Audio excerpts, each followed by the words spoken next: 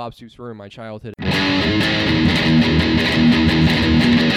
It's the Inside OU podcast on the Franchise Podcast Network.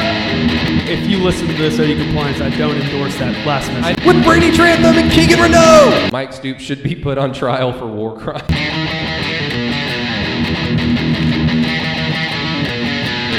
Take 3 of the Inside OU podcast, the Thursday edition, with USA Today, SoonersWire.com extraordinaire Keegan Renaud, and then some guy named Brady Trantham, which is me, of 107.7 The Franchise. Yes, this is our second podcast of the week, and like we kind of went over on the previous episode on Sunday, Keegan and I are going to try and do at least 2 podcasts, but hopefully 3, with the third one being the post-game show or post-game reactions Saturday night, depending on Keegan's availability. And then I'm also doing the post-game show for 107.7 with Chisholm Holland, and I believe Sam Mays will join us for a segment or 2 following every OU game. So look forward to that. But basically, we'll be busy, but we'll try our best to get some type of post-game reaction out there for you. Late Saturday night, early Sunday morning for each game. But overall, the plan is to have at least 2 because obviously, Keegan, you had a chance to talk to Lincoln Riley, assistant coaches, a bunch of players, Monday, Tuesday, and Wednesday. And so Thursday, it's kind of our last chance to get our real thoughts in before the game on Saturday. Missouri State, OU 6:30 in Norman. The depth chart got released, Keegan. So let's kind of jump into that real quick because, I mean, we already kind of talked already on, obviously I said take 3 for this podcast because of some audio and connection snafus, but let's just dive right into the depth chart. There are reports out there that OU has had quite a number of players miss practice due to either being COVID positive, but most of them probably just because of contact tracing. So in theory, a player may have never had the virus, but may have not practiced a lot because of contact tracing. So the depth chart has a lot of things that kind of pop out at you, and those have already been discussed by now, Keegan, so we don't need to go into that. But, I mean, just exactly what in the hell are you expecting to trot out onto the field? Like, are you expecting any big surprises at all? Play 1, game 1 on Saturday? In terms of surprises of player availability, yes. Obviously, you can't ignore the rumors that are floating around right now about guys being out for the game on Saturday. And I'll say this. Obviously, you have a test on Sunday. Oklahoma tested Sunday. Missouri State tested Monday. Then these schools are having tests on Wednesday and then on Friday. The test on Friday is the Big 12 test. Basically, the all clear, all go, we're good to go for the game. So with that being said, though, there is up there for guys that maybe, were in quarantine, false positives, things like that. There is opportunity for them to, be able to change the direction of them being able to play on Saturday. But in terms of the depth chart and everything, I do think we will see, a majority of players at this point that are not majority, sorry. A minority of players that are starters may not be in the places they were at, maybe not be in the places, or may not even be playing at all. So that's sort of what I'm expecting to see Saturday. I think the good thing is from Oklahoma's standpoint, there's going to be a lot of guys that are going to get to play. Whether it's because the guys being out in quarantine, whether that's because of the score in the game, there's going to be a lot of guys that get to play. And for Oklahoma's sake, I think that's good, especially heading into that first Wayne State, who's probably one of the more underrated, underappreciated teams heading into this season. So it'll be good for Oklahoma. It'll be good for everybody. I'm looking forward to it. Going to be up in the press box Saturday night. Look at you. I don't know if I've told you that yet. Wow. All those weeks of negativity, biting you in the ass right now. Yeah. You got to be it's got to – some luck had to fall my way at some point. How much did you pay? Tell me right now. If I had money, I would pay him to be able to do it. To look at the depth chart, and especially this is coming a day and a half or 2 after the depth chart was released. So all these thoughts are already out there, but let's kind of put it out there for podcast posterity. You have to expect a lot of, this player was on the depth chart. Where are they? So are they either injured? Are they suspended? Are they in quarantine for whatever reason? Because what guarantees that is just looking at the 3 suspended players. Ramondre Stevenson is the 2B back to Marcus Major being the 2A backs. I believe those are the backs that have the or next to their name on the depth chart. Ronnie Perkins is obviously penciled in as the starter, and he's not going to play. And then Trajan Bridges is also an or receiver on the depth chart as well. The appeal didn't come today? Oh, I know. The appeal, the NCAA is peeling other things, I guess, like fruit or other fruits that can be peeled. Yeah. Forgot about that. Yeah, your boy Kersey did a pretty good job of just saying, hey, they are not playing on Saturday, nor will they play really in the near future. I guess let's touch on that. I mean, as I was like, here, let's talk about this, but now let's segue into this real quick since we just brought it up, Keegan. I don't know about you, but when this suspension went down prior to the Peach Bowl, and it was pretty apparent that it was going to be a 6-game suspension, it was pretty apparent that it was because of weed. And this was, of course, before COVID-19 was on any of our minds, at least in this part of the world. So we were just all under the assumption that you'd have a spring ball, you'd have summer, fall camp, 2020 normal college football season. I assumed then, they're going to miss Texas. That sucks. They're going to miss all the games up to Texas. That's awful. And now, even though the Big 12, ACC, SEC, they're all playing a shortened schedule, basically no 2 games or 2 games are off the schedule. It kind of made sense because Lincoln Riley never talked about it. It kind of made sense because nobody at OU had ever mentioned any of those players. That, okay, I guess that's because it's in some type of appeal process. I don't know what they could possibly appeal if it's a failed drug test, but I mean, I don't know. I don't make these rules. I'm not in these meetings. But because of it being so secretive, you just kind of logically assume it's because they're appealing. But even then, Keegan, and you and I would have discussions off the podcast about, well, maybe they'll get their suspension prorated since there's 2 less games and potentially could play against Texas. I've just, maybe, me, I'm more pessimistic when it comes to OU football, unfortunately. I've just always assumed that those guys are just going to miss the Texas game, and it certainly seems that way even as we get closer to the first game of the season. Absolutely. Yeah, you look at with Ronnie and these guys and everybody being out, it does leave, some room there for Oklahoma. That margin for error just got a lot smaller. I guess that's what what I was trying to say. Yeah.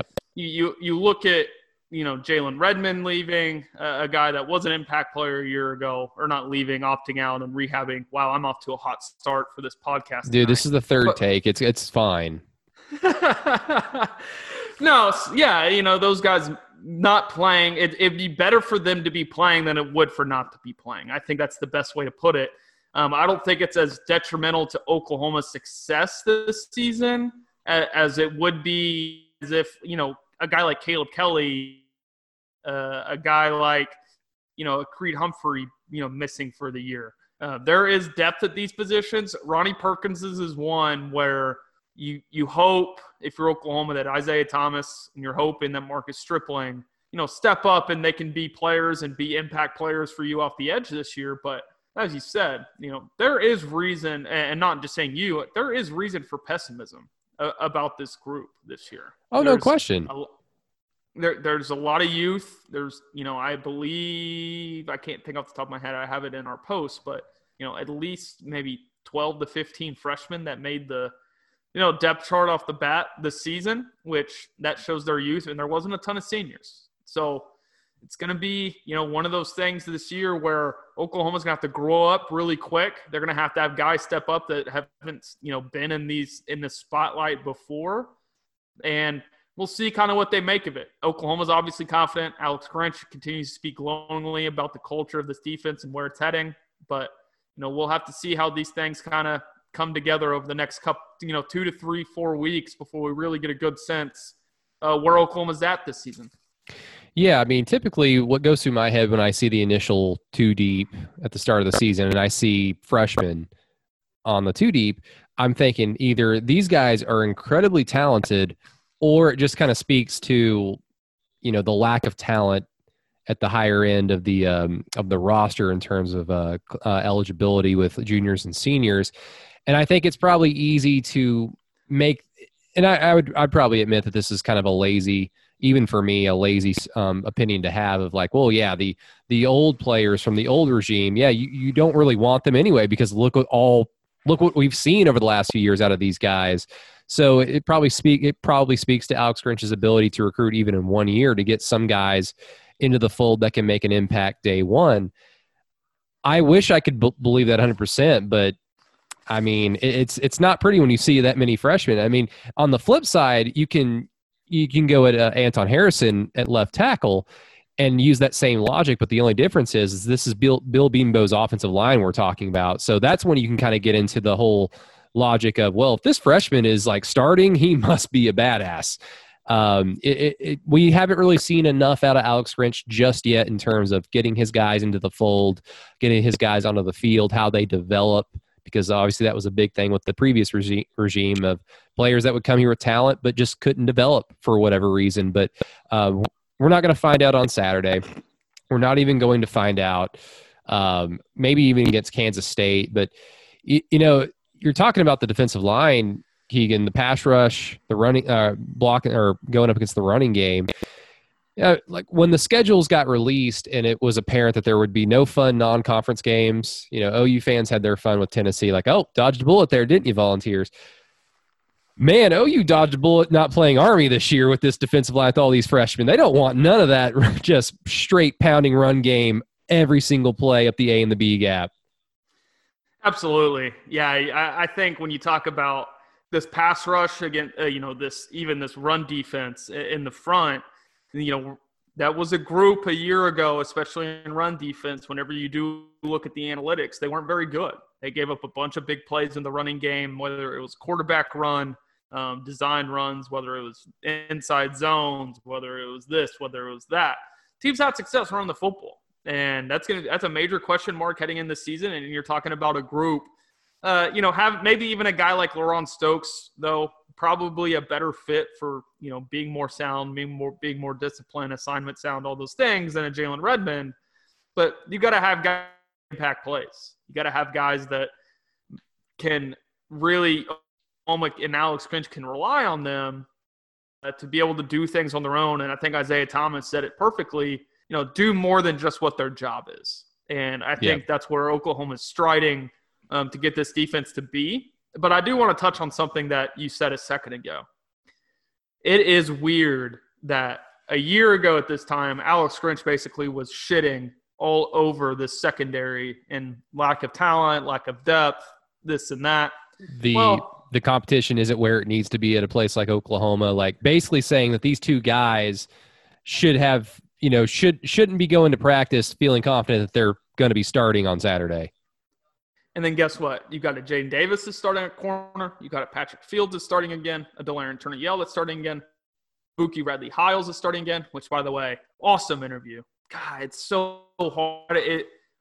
He makes it, if you were a fan, he makes it so hard to not just root for him and for him to be successful. He is a really good dude, man. Oh yeah. I know I'm getting off topic here, but props to him.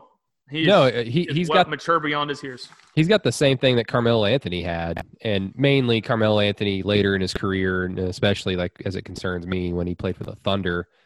He was so fun to talk to, and he'd give you so many good answers, and he would own up to playing like crap, and it would just make it that much harder just to talk to him, shake his hand after you're done, and then next day you're going to watch the game and you're like, yeah, man, the Thunder are getting just destroyed because Melo cannot defend and he's not hitting shots. And it's like, man, that's just kind of part of the gig though. Yeah, I mean, obviously with the secondary, I'll bring this up because we're actually going to have this person on the podcast Sunday. I guess we're going to have Sunday be the guest portion of the podcast. Lee Benson from Oklahoma's News 9 is going to join. He also does his own OU podcast called West of Everest. One of my favorite OU podcasts I've been listening to for a while. Does it with his brother Grant. I was actually listening to their big mega intro pod today, Keegan, and Grant brought up Bill Conley, and you're more into this than I am. Like, you bring up the S&P, you bring up the deep analytics. I'm like that with basketball, not so much with football. I'm more old school, but I certainly do respect when you do bring up the numbers. But Bill Conley's been adamant about, like, the biggest sign of success for a team going into the season is the experience coming into that year in the secondary. And on paper, OU has that. They have returning starters all over the place. And it's not, we dog them. The returning experience is not just on paper experience. They're fairly good at the very least. DTY played. Once he got the hang of it last year, he was a dependable starter. Patrick Fields doesn't make a lot of dumb plays, but his limitations are there, but he's not Eric Bassey. We've talked all the time about Buki Radley-Hiles and what he can and can't do. Jaden Davis, we're both extremely excited for. And I've at least made my opinions known about Trey Brown. But, hey, if he makes the leap, then the secondary has the makings, Keegan, to be very good. And, I mean, do you buy into that kind of thought that if the secondary is as badass as it could potentially be, well, that's going to just spell success for OU just across the board defensively and then overall? It'll work both ways. I think this is a secondary that doesn't need to be covering for more than 3.5, 4 seconds. And I think that speaks for a lot of secondaries, but specifically with Oklahoma this year, Trey Brown's super athletic. Jaden Davis is really athletic.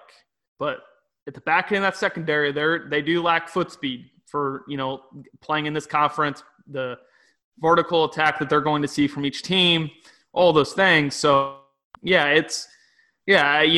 talking about them being as good as what has been perceived to us from Alex Grinch, from other media members, all those things.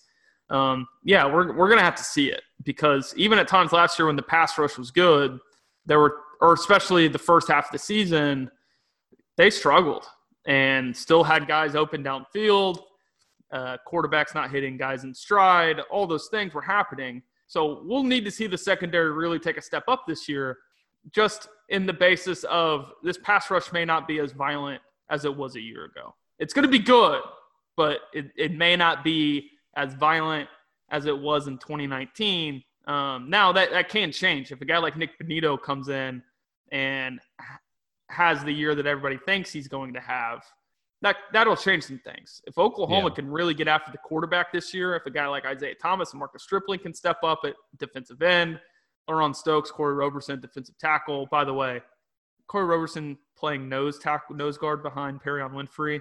Yeah, they can miss me with that. That guy is not a nose guard. But I think it's going to work, hand in hand. Sort of like it did a year ago. Oklahoma's defense was probably much better in 2019 because they were able to get after the quarterback. Their havoc stats in terms of tackles for losses, sacks, fumbles forced, all those things, passes, PBUs, those were way up last year. So, and I think it all obviously all works hand in hand, and we'll see kind of what the secondary is made of, because I do think early in the season that Oklahoma may not be getting after the quarterback as much as they would like, maybe post-Texas whenever a Ronnie Perkins returns. Yeah.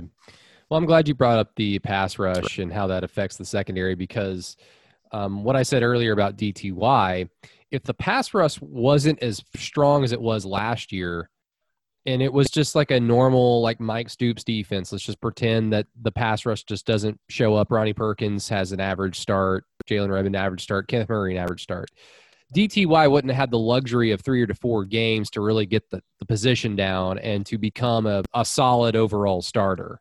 Like that could have been a disaster, because obviously it just makes sense logically. If there's no pass rush and the quarterback has all day to stand in the pocket, it doesn't matter if you've got Ed Reed back there covering an 18-year-old freshman receiver. The receiver knows where he's going. The quarterback has an idea of where the receiver is going to be.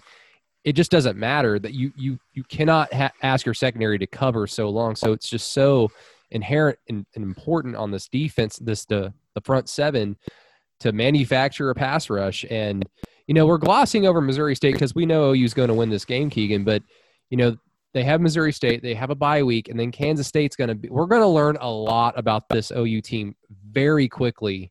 And obviously it's just because, like, the schedule's weird, the season's incredibly weird, but like the talent is there, and I should feel comfortable about that for OU overall this year. But just because of and I'll call it a gauntlet: Kansas State, Iowa State, Texas, and then even TCU afterwards. That is when you're trying to figure out a front seven and a pass rush, that scares the hell out of me.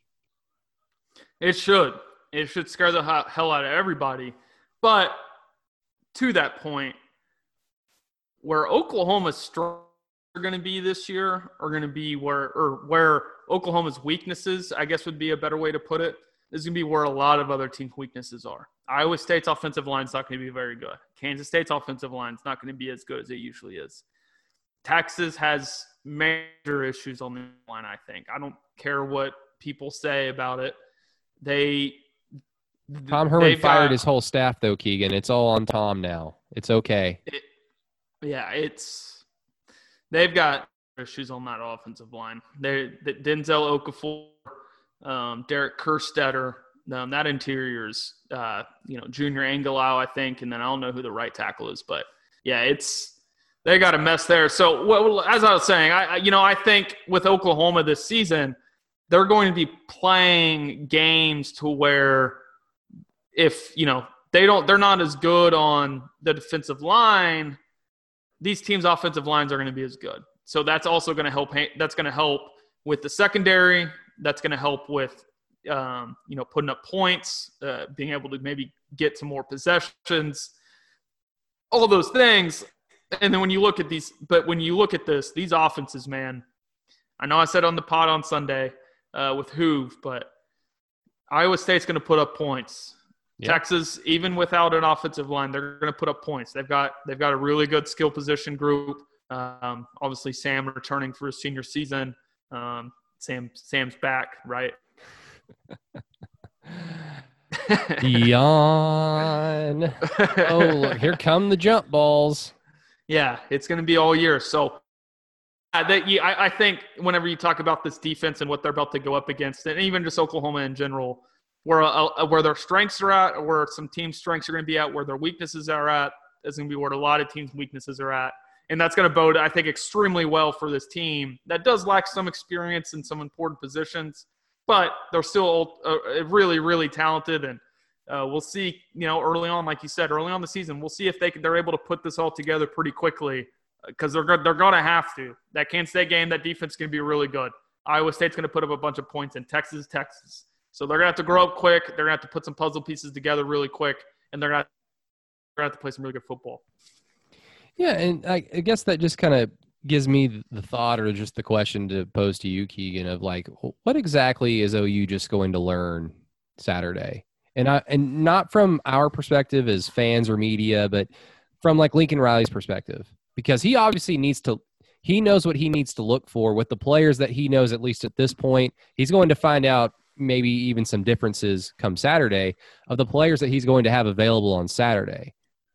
So it's hard for me to kind of grasp how you, as a head coach, as a play caller, as a coordinator, go into a game that you're going to win by 60 points, where you can't take a lot out of it, then go into a bye week, and then go directly into conference play when you already have question marks now. It's like, how do those questions even get answered? And I guess what you could do if you're an OU fan or crazy one like me is just go, well, Kansas State has the same disadvantage.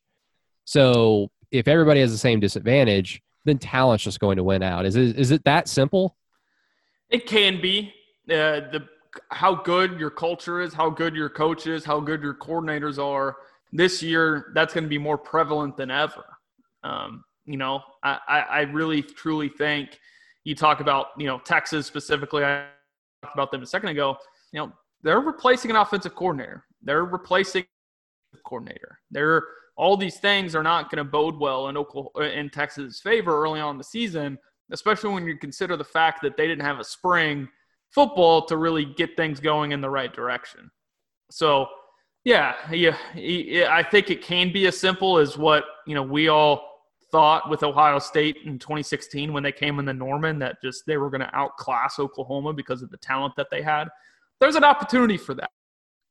the teams with the best culture, the teams with the best coaches, the teams that play with the best discipline, that are assignment sound, they're going to be the ones that stick out in a 2020 season. And hopefully for Oklahoma's sake, that this talent has developed under this regime. The talent on offense has developed as what Oklahoma has been able to do over the last 4 to 5 years. And if those things come together, then, yeah, it can come down to as simple as we are better than you because we have more talent, we have recruited better, and that's going to show. Well, obviously, we just kind of mainly talked about the defensive side of the football, Keegan. And, everybody obviously is going to be looking for Spencer Rattler, how he attacks the position, how he conducts himself, where he delivers the football, how quickly he does. Does he bounce it out? Does he lock on to particular guys early on? I mean, we're all going to look for that, of course. But, I mean, just something quick before we get into kind of like the other part of this show. I mean, is there a guy? Is there a position group? Is there just anybody that you're looking forward to seeing maybe for the first time or maybe now in a bigger role since a dip, like maybe a CeeDee Lamb's gone? So you're looking for a Theo Weiss or a Charleston Rambo to take that next leap. Man, it'd be really gotta be careful how I say this, but I'm kind of saying it as it is. It'd be hell of a lot of fun to watch Anton Harrison get to work on Saturday. You know me, and I've said it 2 weeks ago. I said it 3 weeks ago, maybe on the podcast, but I truly think, and I need to be corrected here because there is a person that listened that corrected me. Lane Johnson as well as Trent Williams were both number 4. I forgot about Lane Johnson, but I think Anton Harrison is going to be the highest drafted offensive lineman since those two guys. He's that good.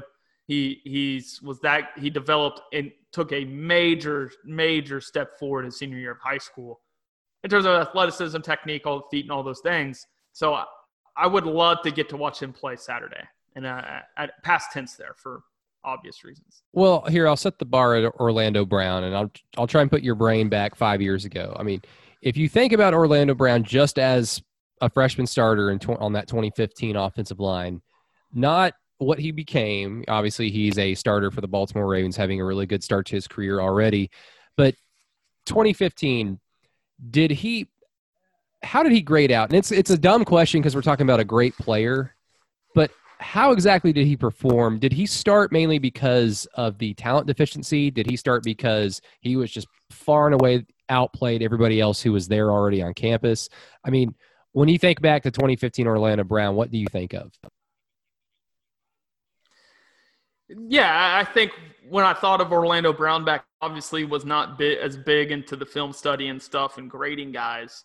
But, the first thing that always, pops up into my head when you talk about his development was that he played heavy. He was not nearly as athletic as he was before he got drafted. And this is a guy that really relied on his length and his size more than his technique and his feet and speed and all those things. So you look at Anton Harrison and trying to kind of with somebody that would be a relatively easy comp to do in Oklahoma standards. I mean, you almost have to throw it back before Bedenbaugh arrived. I mean, I'm not going to say Phil Loadholt. He was a different beast. He was a different kind of player. He was a JUCO arrival. Yeah, so I think it's different. I think it's completely different. He's not the size and monster of a human as Orlando. I think this guy's going to be – I think he's going to be completely different than what we've seen, even at Oklahoma. I think maybe you consider, maybe a more athletic, less stiff Bobby Evans, because Bobby Evans played as a redshirt freshman. Yeah. But, yeah, the expectations of a Orlando Brown clearly have now been thrown on Anton Harrison. But I think this is a guy that's going to perform well as a true freshman. Man, he's going to be really, really good. Yeah, that was going to be my next question. It wasn't necessarily a player comp, or can they play kind of in similar fashions, but more so, can we expect if everything that you said about Anton Harrison is true, like is 2015 Orlando Brown like the bar that can be reached? Is that far-fetched? Is it silly? Or is it completely attainable considering his talent, considering Bill Beanbo feels strongly enough to put him as the starter for game one? I'm looking up real quick, and it's popping up on my screen now, but I'm looking up the Big 12 awards from that year. Was Orlando Brown on it? Did he win any? He wouldn't have been any newcomer of the year because that would have been Baker was already in the Big 12, so never mind. He might have. Offensive newcomer of the year was Dede. Was it? Oh yeah, it was Dede. In 2015, mainly for that fumble he picked up in Knoxville. That was the best play of the year. So in 2015, Orlando wasn't on anything, and then in 2016, Orlando Brown was a first-team All-Big 12 selection. So he took a big leap after his year. I just don't remember. I just didn't pay as much attention as I do to it now about where these guys are evaluated at, what they need to get better at, and those things. But what I do remember is he had a ton of hype heading into that season. And honestly, did he start? He started game one.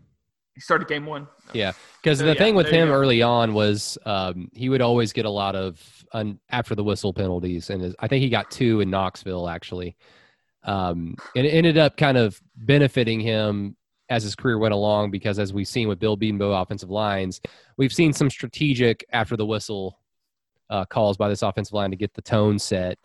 But when you're a freshman and you're playing in a hostile environment and your offense isn't moving, that's when it's just kind of like, oh gosh, get the kid out of there for a play or two. Let him collect himself. But I'm just thinking more so of if we get a left tackle performance out of Anton Harrison, and again, we're not gonna find this out on Saturday. We'll be able to see like technique. We'll be able to see some small things to give us some hope moving forward. And I'm looking forward to talking to Sam Mays about that on the post-game show because he'll, of course, know a lot more about it than I would. But as long as we're not seeing the pocket collapse completely to force Spencer Rattler to step up in the pocket quicker in the development of the play, because we even saw that last year with Swinson and Proctor against Houston. And albeit Houston's going to have better defensive line talent than what Missouri State's going to trot out there, but there were times last year in that first game of the year, Keegan, where the offensive line on the left side would just break down initially off of one little move, and then Jalen had to step up and then either take off or go to a first read and, chug it. Right. That is something that you want to see. You want to see Spencer be comfortable, especially in the first, 4 or 5 starts of his career at Oklahoma. I think, and I've said this before, him as well, these H-backs, they're going to put so many of them on the field. That's going to alleviate a lot of pressure off these tackles that have to be, as pristine as they would, as they normally would, to be good in pass blocking, even be good in run blocking. So with that being said, I think with Harrison, especially at left tackle, he's going to have to be left on an island sometimes. There's going to be a Jaquan Bailey from Iowa State lining up across from him. There's going to be a Joseph Osai lining across from him. There's going to be a Wyatt Huber from Kansas State lining up across from him. And he's going to have to be really good. And he's going to have to be as good as the rest of those guys along Oklahoma's offensive line. But to this point, and I guess I'll leave it with this, if Bill Beanbo trusts him after not having him for a spring or summer and just 7 weeks of fall camp, this guy's got to be unbelievable. Exactly. Yeah, I'm inclined to kind of believe that just because of the track record with Bill Beanbo, whereas with Alex Grinch, who I think is a great coordinator, great coach, we just don't have enough experience with him just yet in terms of what he's been able to bring in, develop, all that stuff. That comes with time. Bill Beanbo has had the luxury of time on this staff, so looking forward to Anton Harrison if he plays, and if he does, looking forward to potentially OU's next. To mention that. Yeah, well, again, we could say that about anybody. I'm not plugged into as many of the reports as I guess some people might believe with my crazy OU fandom. I just hear what I hear. Anton Harrison is a name I've heard, but I don't know. I'm not. This is called the Inside OU podcast, not because of me, but because of you, Keegan. You're the one who's inside with all the inside infos, all the sexy stuff. I'm just here to scream about. Hey, Trey Brown. You think my sources at Oklahoma? You think any of them are giving me any specific names? No, don't throw your sauces under the bus just yet. They might listen. Nah, they're not giving me any names. Maybe I have been given the inclination of guys could be out. That's it. That's really all I got. What if Spencer Rattler's out? Well, is this actually they won't have to deal with that. Is this actually the first game of the year? Like, does this even count? Put Marvin Mims at quarterback. Just screw it. Probably could run for 200 yards on Missouri State if Marvin Mims was at quarterback. But yeah, I do want to touch on what we just talked about a second ago. Yeah, it's how do I say this? And I know you weren't in the message where I said this, but I mean, can't be breaking HIPAA violations just to get content out there.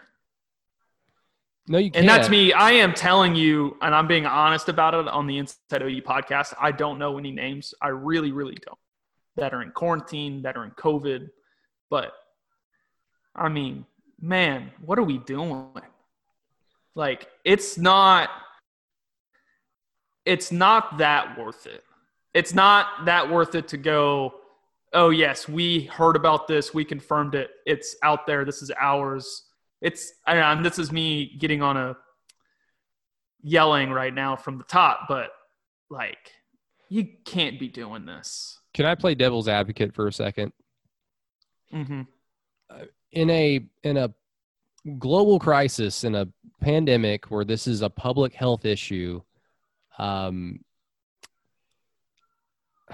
think of my words carefully here. But in a public health issue like COVID-19, what really is the difference between reporting, hey, this player is asymptomatic and is in quarantine? That's scenario A. And what's the difference between that and saying scenario B, oh, this player tore his ACL, he's out for the year? Because we don't bat an eye at reporters that are like, hey, Trey Sermon tore his ACL, even though we all saw it happen. We know he's hurt and probably done for the year. But when you get that report from whether it's Kersey or whoever else, Eric Bailey or whoever that covers OU football, we don't bat an eye at that. Now, if a player is in the hospital, I mean, God forbid that happens anywhere, let alone at the University of Oklahoma. But if that happens, I mean, obviously the family and the coaches are going to be the only ones that really know about that in the first place. But I'm just simply asking the question, what's the difference? Right. Yeah. I think whenever like you said, that we are in a public health crisis, this is a public health issue, and this is a sensitive public health issue. And it's one of those things that, Lincoln won't even touch on, a lower body injury is all we typically get that's going to keep him out for the season. But, yeah, it's definitely, one of those things that now that it's out there, it's kind of like the Jalen Redmond thing with me talking about his injury and the shoulder and all that. I think from a HIPAA perspective, from a player perspective, like the people that obviously I'm talking about right now that have put names out there that are in quarantine, that are in this, that are in that, like I guess it's such a sensitive issue. And like, as I said, I've learned is that, this thing is putting people in the hot. Like Carlos Martinez from the St. Louis Cardinals, obviously between us, I'd be the only one that knows this, is that, he came out and said that he had to go to the hospital 3 or 4 times. So I think it's just the sensitivity of the situation right now that I guess elevates it to the fact of the matter of just, it's not worth it. And it's just not worth it, in my opinion. And clearly it is a HIPAA violation, not on these, it is on these websites, but it also is on the person that told them, of quarantine, guys maybe being out for COVID. But I guess that's where more of my frustration is that this is one of those things that it's not worth it. We're going to find out on game day anyways. Yeah. I mean, isn't it a HIPAA violation to report someone's torn their ACL? I mean, that's a medical issue too. That's why I'm asking this question. Yeah. I wouldn't do this at all. Like I'd feel Right. gross. I'd feel gross about it. But I think if the reason why I'm asking this, and I guess we can touch on this a little bit because we didn't get a chance to talk about it. But Lincoln Riley deciding not to disclose any of the COVID-19 positives, negatives, moving forward under the guise of avoiding the opponent to get a competitive advantage. I said this on the radio over the last few days. I mean, I don't know. I wish OU would have just not revealed anything. Like if they were ultimately going to do this, and they had to have known, if we're going to play football, we're not going to just release any of this information because of our paranoia. Well, then don't release it during the summer, because all it seems like to me now was just OU trying to flex their muscles and say, look how good we are. Look how cool we are. Look how we're able to, build this bubble with our players while no students were on campus at the time. Maybe that was what was needed for some of the suits in the Big 12, the SEC, the ACC to think, okay, we can play football because look at what OU's doing, look what other programs across the country are doing. If that's the case, then so be it. It's a reason why we have football in the fall. But to sit there and tell y'all that, we don't want Missouri State, Kansas State, whoever to have a competitive advantage because we released the information that they're not going to play anyways. You don't know who they are. You don't have to say their starters. You don't have to say their damn names or their jersey numbers or their Facebooks, anything. I don't get it. And Lincoln Riley saying that it's because of competitive advantage, it made me laugh out loud and just go, oh, fine. I mean, look, it's no skin off my back. I would imagine it was kind of an eye roll for you guys in the media, but I don't know. Like this is the beginning. This is a public health issue. I had the same problem with the Thunder when this all went down that night on March 11th against the Jazz. They were so secretive about everything because they're the Oklahoma City Thunder, and they kept hiding behind HIPAA. And I'm like across the street at Flint about to do the post-game show for a game that didn't happen, and I'm texting all of our franchise Thunder insiders in the arena going, don't let them tell you that. I need to know if you guys are going to get sick, because at the time I didn't know what the hell COVID-19 was capable of doing. I was afraid for everybody in there. And I'm like, don't you sit there and tell us that it's HIPAA. Mm-hmm. For sure. Yeah, I initially, and I know I started a tweet thread about this. Initially, I had the thought of, well, this one isn't a competitive advantage. You're still not going to be playing with these guys anyways. And the team's going to know they can change their game plan like this. Good coaches can do that like this. So with that being said, the more you find out that Oklahoma's they're just not releasing it to the public. The school knows, the people that are in the, health departments in Cleveland County and state, local, all those things, they know about, their numbers and this and that. So with that being said, though, man, it looks bad in terms of what is this? What are you hiding at this point? You release it, then you won't release it now. And the other can of worms. And I said it on this podcast. Yeah, there were guys 2 weekends ago there were a ton of guys out on Campus Corner. So, yeah, I mean, and you just kind of touched on this. I'm not going to assume OU's going to do this because Lincoln Riley appears to be a classy coach in that he honestly and genuinely cares about his players. I mean, he wants to win and basically win at all costs, but he doesn't seem like Art Briles to me. But if programs are going to start not disclosing their public health issue numbers in 3 to 5 years, Keegan, are you going to be surprised when you read an article about a scandal because some program, some rogue coach played a handful of players during the pandemic year knowingly sick? That would not shock me because this is college football we're talking about.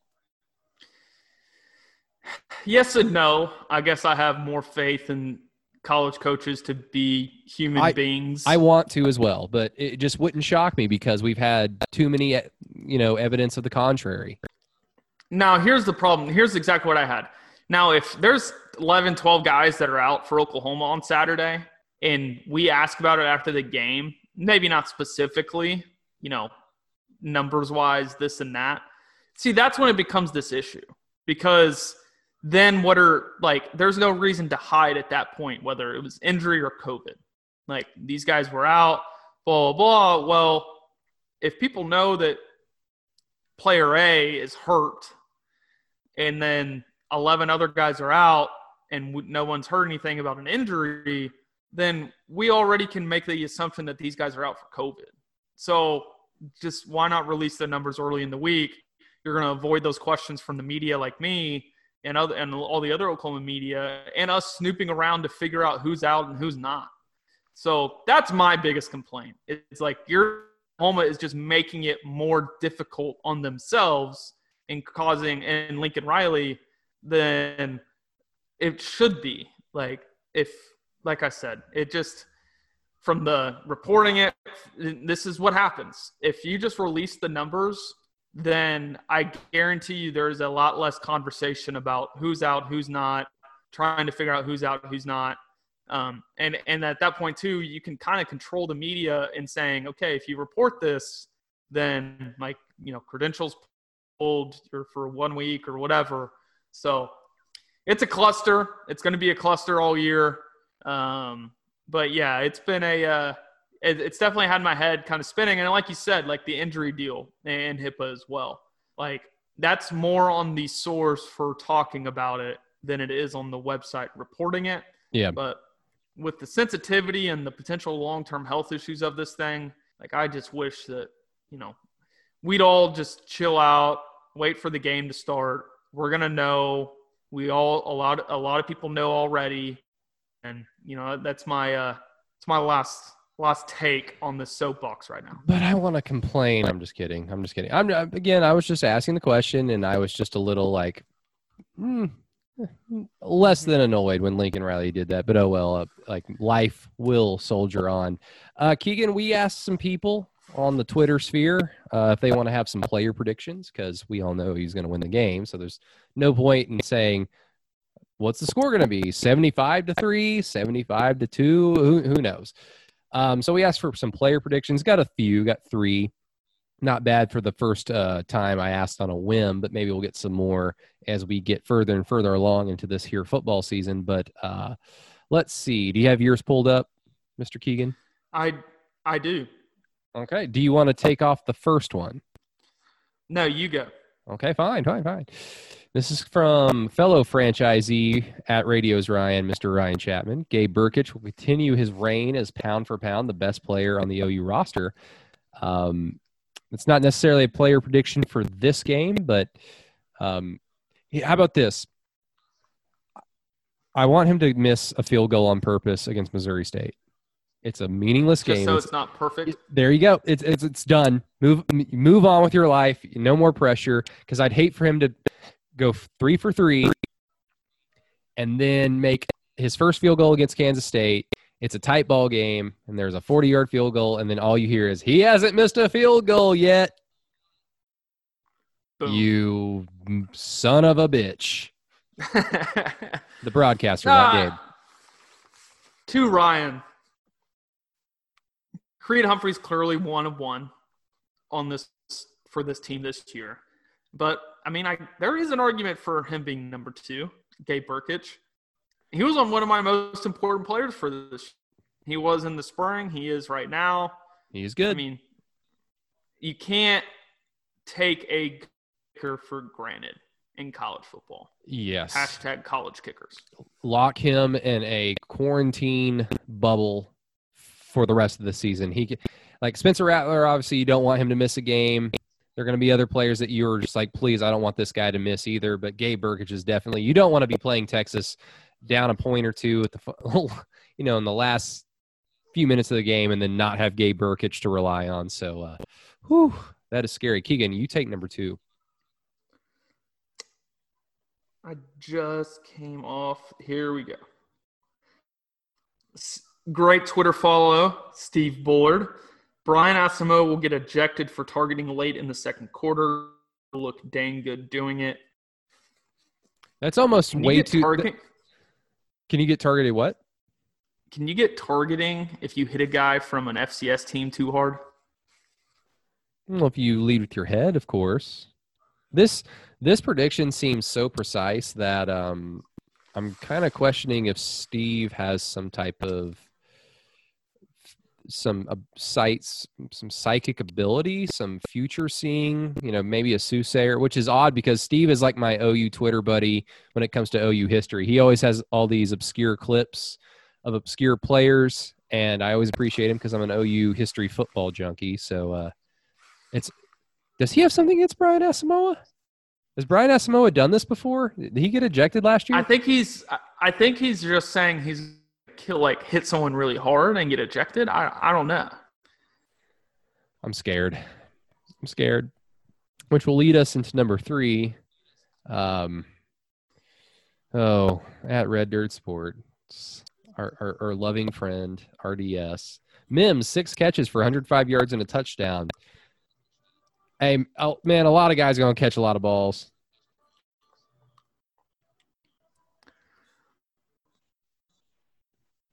We freeze? Oh, my fault. No. I was just going to say, a lot of guys are going to play this game. I wouldn't be surprised if Mims catches quite a few passes for some big gains, but I'm just excited to see a true freshman out there returning punts. And hopefully that's going to be nuts. If he's as good as I think he is from his tape, from what I've heard, and all the accolades that he kind of brings to OU from high school, I hope that there is at least a desire to want to play special teams and return punts. Maybe not. 6 catches, 105 yards. The yards may be right. I will go over on the catches. We've talked about, these freshmen are going to get a lot of run on Saturday. These are guys that got to get ready for the rest of the season. So let's go 10 catches for 105 yards and a touchdown. So many guys are going to play. I don't know if one guy's going to be able to gobble up that many catches. I think he's going to play more than most of the other receivers. Like Charleston Rambo doesn't need to play. Well, Rambo doesn't need to play. Like the upperclassmen don't really need to play. But guys like Stogner, he's going to play a lot. Stogner's probably going to get a ton of catches. If any one guy gets catches, it'll be Stogner. Maybe. Theo Weiss needs the reps. But does he need the reps as much as a Theo Howard? Well, he's an upperclassman. I'm just assuming. Who knows? We're going to see so many names. We're going to see so many jerseys. Hell, we might even see number 0 out there for the first time in OU football history. Number 0, Woody Washington. Number 0, yes, but there has been a double number 0. Double zeros don't count. Like double zeros are different than a single 0 because double 0 is more 0 than the single 0. Is Dame Lillard double 0, or am I dumb? No, he's just number 0. He's just number 0, yeah. And so is Gilbert Arenas. Oh, is there a double 0 jersey number? This is great podcasting. We're almost done, everybody. Bear with. Oh, Melo, of course. Melo.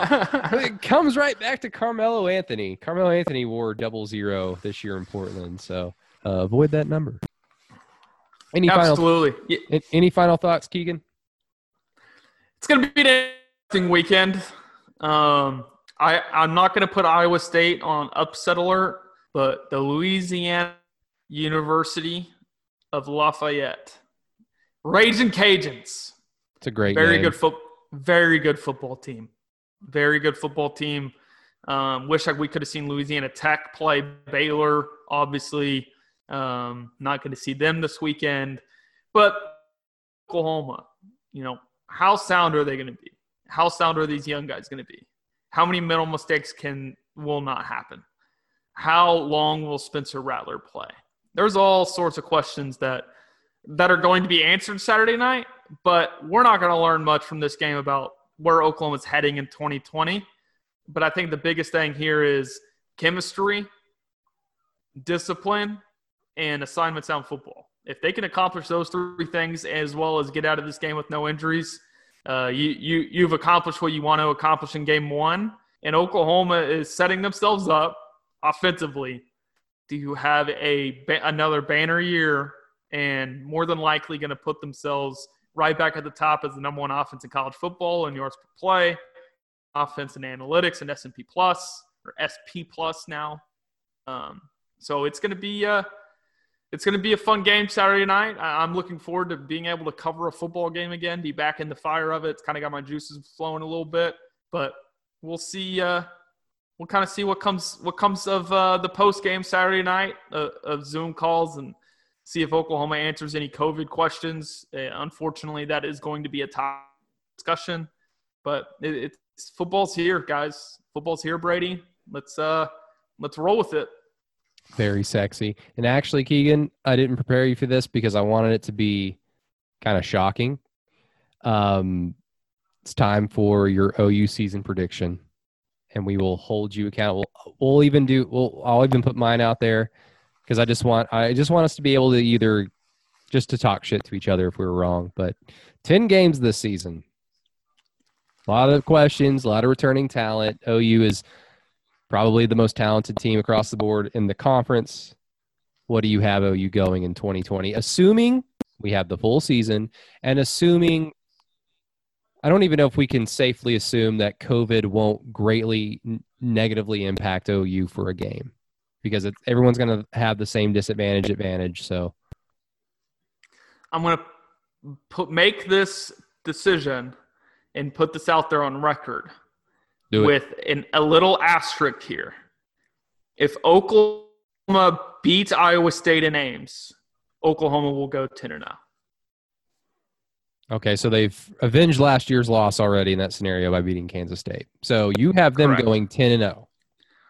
If they beat Iowa State, if they lose to Iowa State, I could see a 7-3 season upon them. So Iowa State's your swing. Iowa's your swing state. I see.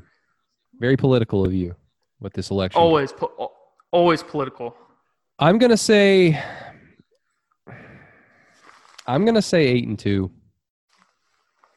With I don't really have a game in mind. There are too many questions. The defensive front seven.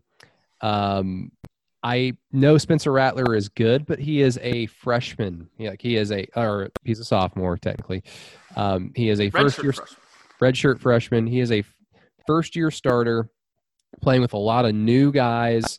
There's a freshman on the left tackle position that we already praised, but there's too much inexperience for me to just fully go all in on the fact that he's just the most talented team in the conference. Because because of all the disadvantages, because of how weird everything is, I just feel like it's going to bite OU in the ass more than just their one inexplicable loss that they typically have every year. They take care of business, but they always have that one game where nothing goes right, and the opposing quarterback, who could until recently not throw forward, looks like Joe Montana. So I'll even go all in and put my predictions for the losses. I'm going to say that OU loses to – I'm going to go ahead and say that OU loses – OU's going to lose to West Virginia and Oklahoma State. So they're going to be 7-0 and then lose 2 of their last 3 games. At some point, West Virginia is going to beat OU. West Virginia is my trap game. For sure, you know that. It's in Morgantown. At some point, West Virginia is going to beat OU. Why not in this wacky-ass year? And, I kind of think OSU is a tad bit overrated just because we've seen OSU teams come into a season with a lot of great skill returning, but they have no one blocking for them, and their defense, I don't care how many guys they have returning, they sucked last year. Yay, you're returning guys who sucked. Congratulations. So – hey, they did not play well in that Bedlam game against a quarterback that you hate. Because OU ran the football 40 times. Well, hell, hey, OSU were running the football. Okay, we've got a good defense. Oh, wait a minute. Silly us. Oklahoma State's defense has a chance to be not really good nationally. They have a chance to be good nationally this year. They really do. They kind of have the right makeup. You've got an elite edge rusher and Trace Ford. Probably guys going to be a top 2-3 round, probably top 2 round pick whenever it's time to come to the draft. You've got a really good safety in Colby Harvey-Peel. You got two good linebackers. I'm not saying one of the names because I will. I know. Amen. And yes, something along those lines. Amen. And then Antwine, guy on the interior that I think's got a chance to be pretty good. So they really only have one hole, and that's at one corner spot, which I think their defense has a chance to be just as good as Oklahoma's this year.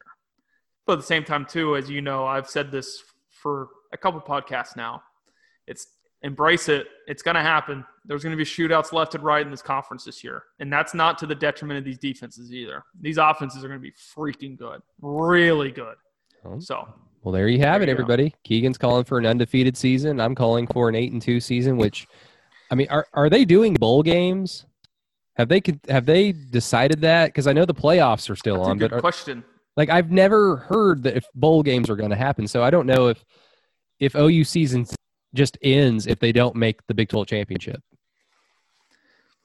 Yeah, I don't know. Good question. I'll have to get clarity on that for the podcast on Sunday. Awesome. Yes. And again, Keegan, I'm sure I'm going to try and get you on the post-game show maybe for a call-in. I've never done them before for the radio, so we'll see how that goes. But if not, maybe we can get a podcast recorded for our post-game reactions. But Keegan, we're here. We are finally here. So thank you so much for jumping on to the podcast for the last time that we call the off season. Absolutely. It's football. It's football time in Oklahoma. It's one of the better terms. It means football season is here in the state in terms of college football. No better time. It's 50 degrees outside right now. It's going to be nice and cool Saturday night. The first game, it's going to be awesome. How rude. I mean, I know the season wouldn't have started this late in September, but the first home game is always blazing ass hot, and it's supposed to be 80 degrees. Yeah. And I'm not going to be perfect out Saturday night. I'm not going to be anywhere near there. Everybody, thank you so much for listening to Inside OU. We really, really appreciate it. Look forward to talking to you guys, listening to all your thoughts and everything as the season goes along. But for Mr. Keegan Renaud, this is Brady Trantham. Talk to y'all later.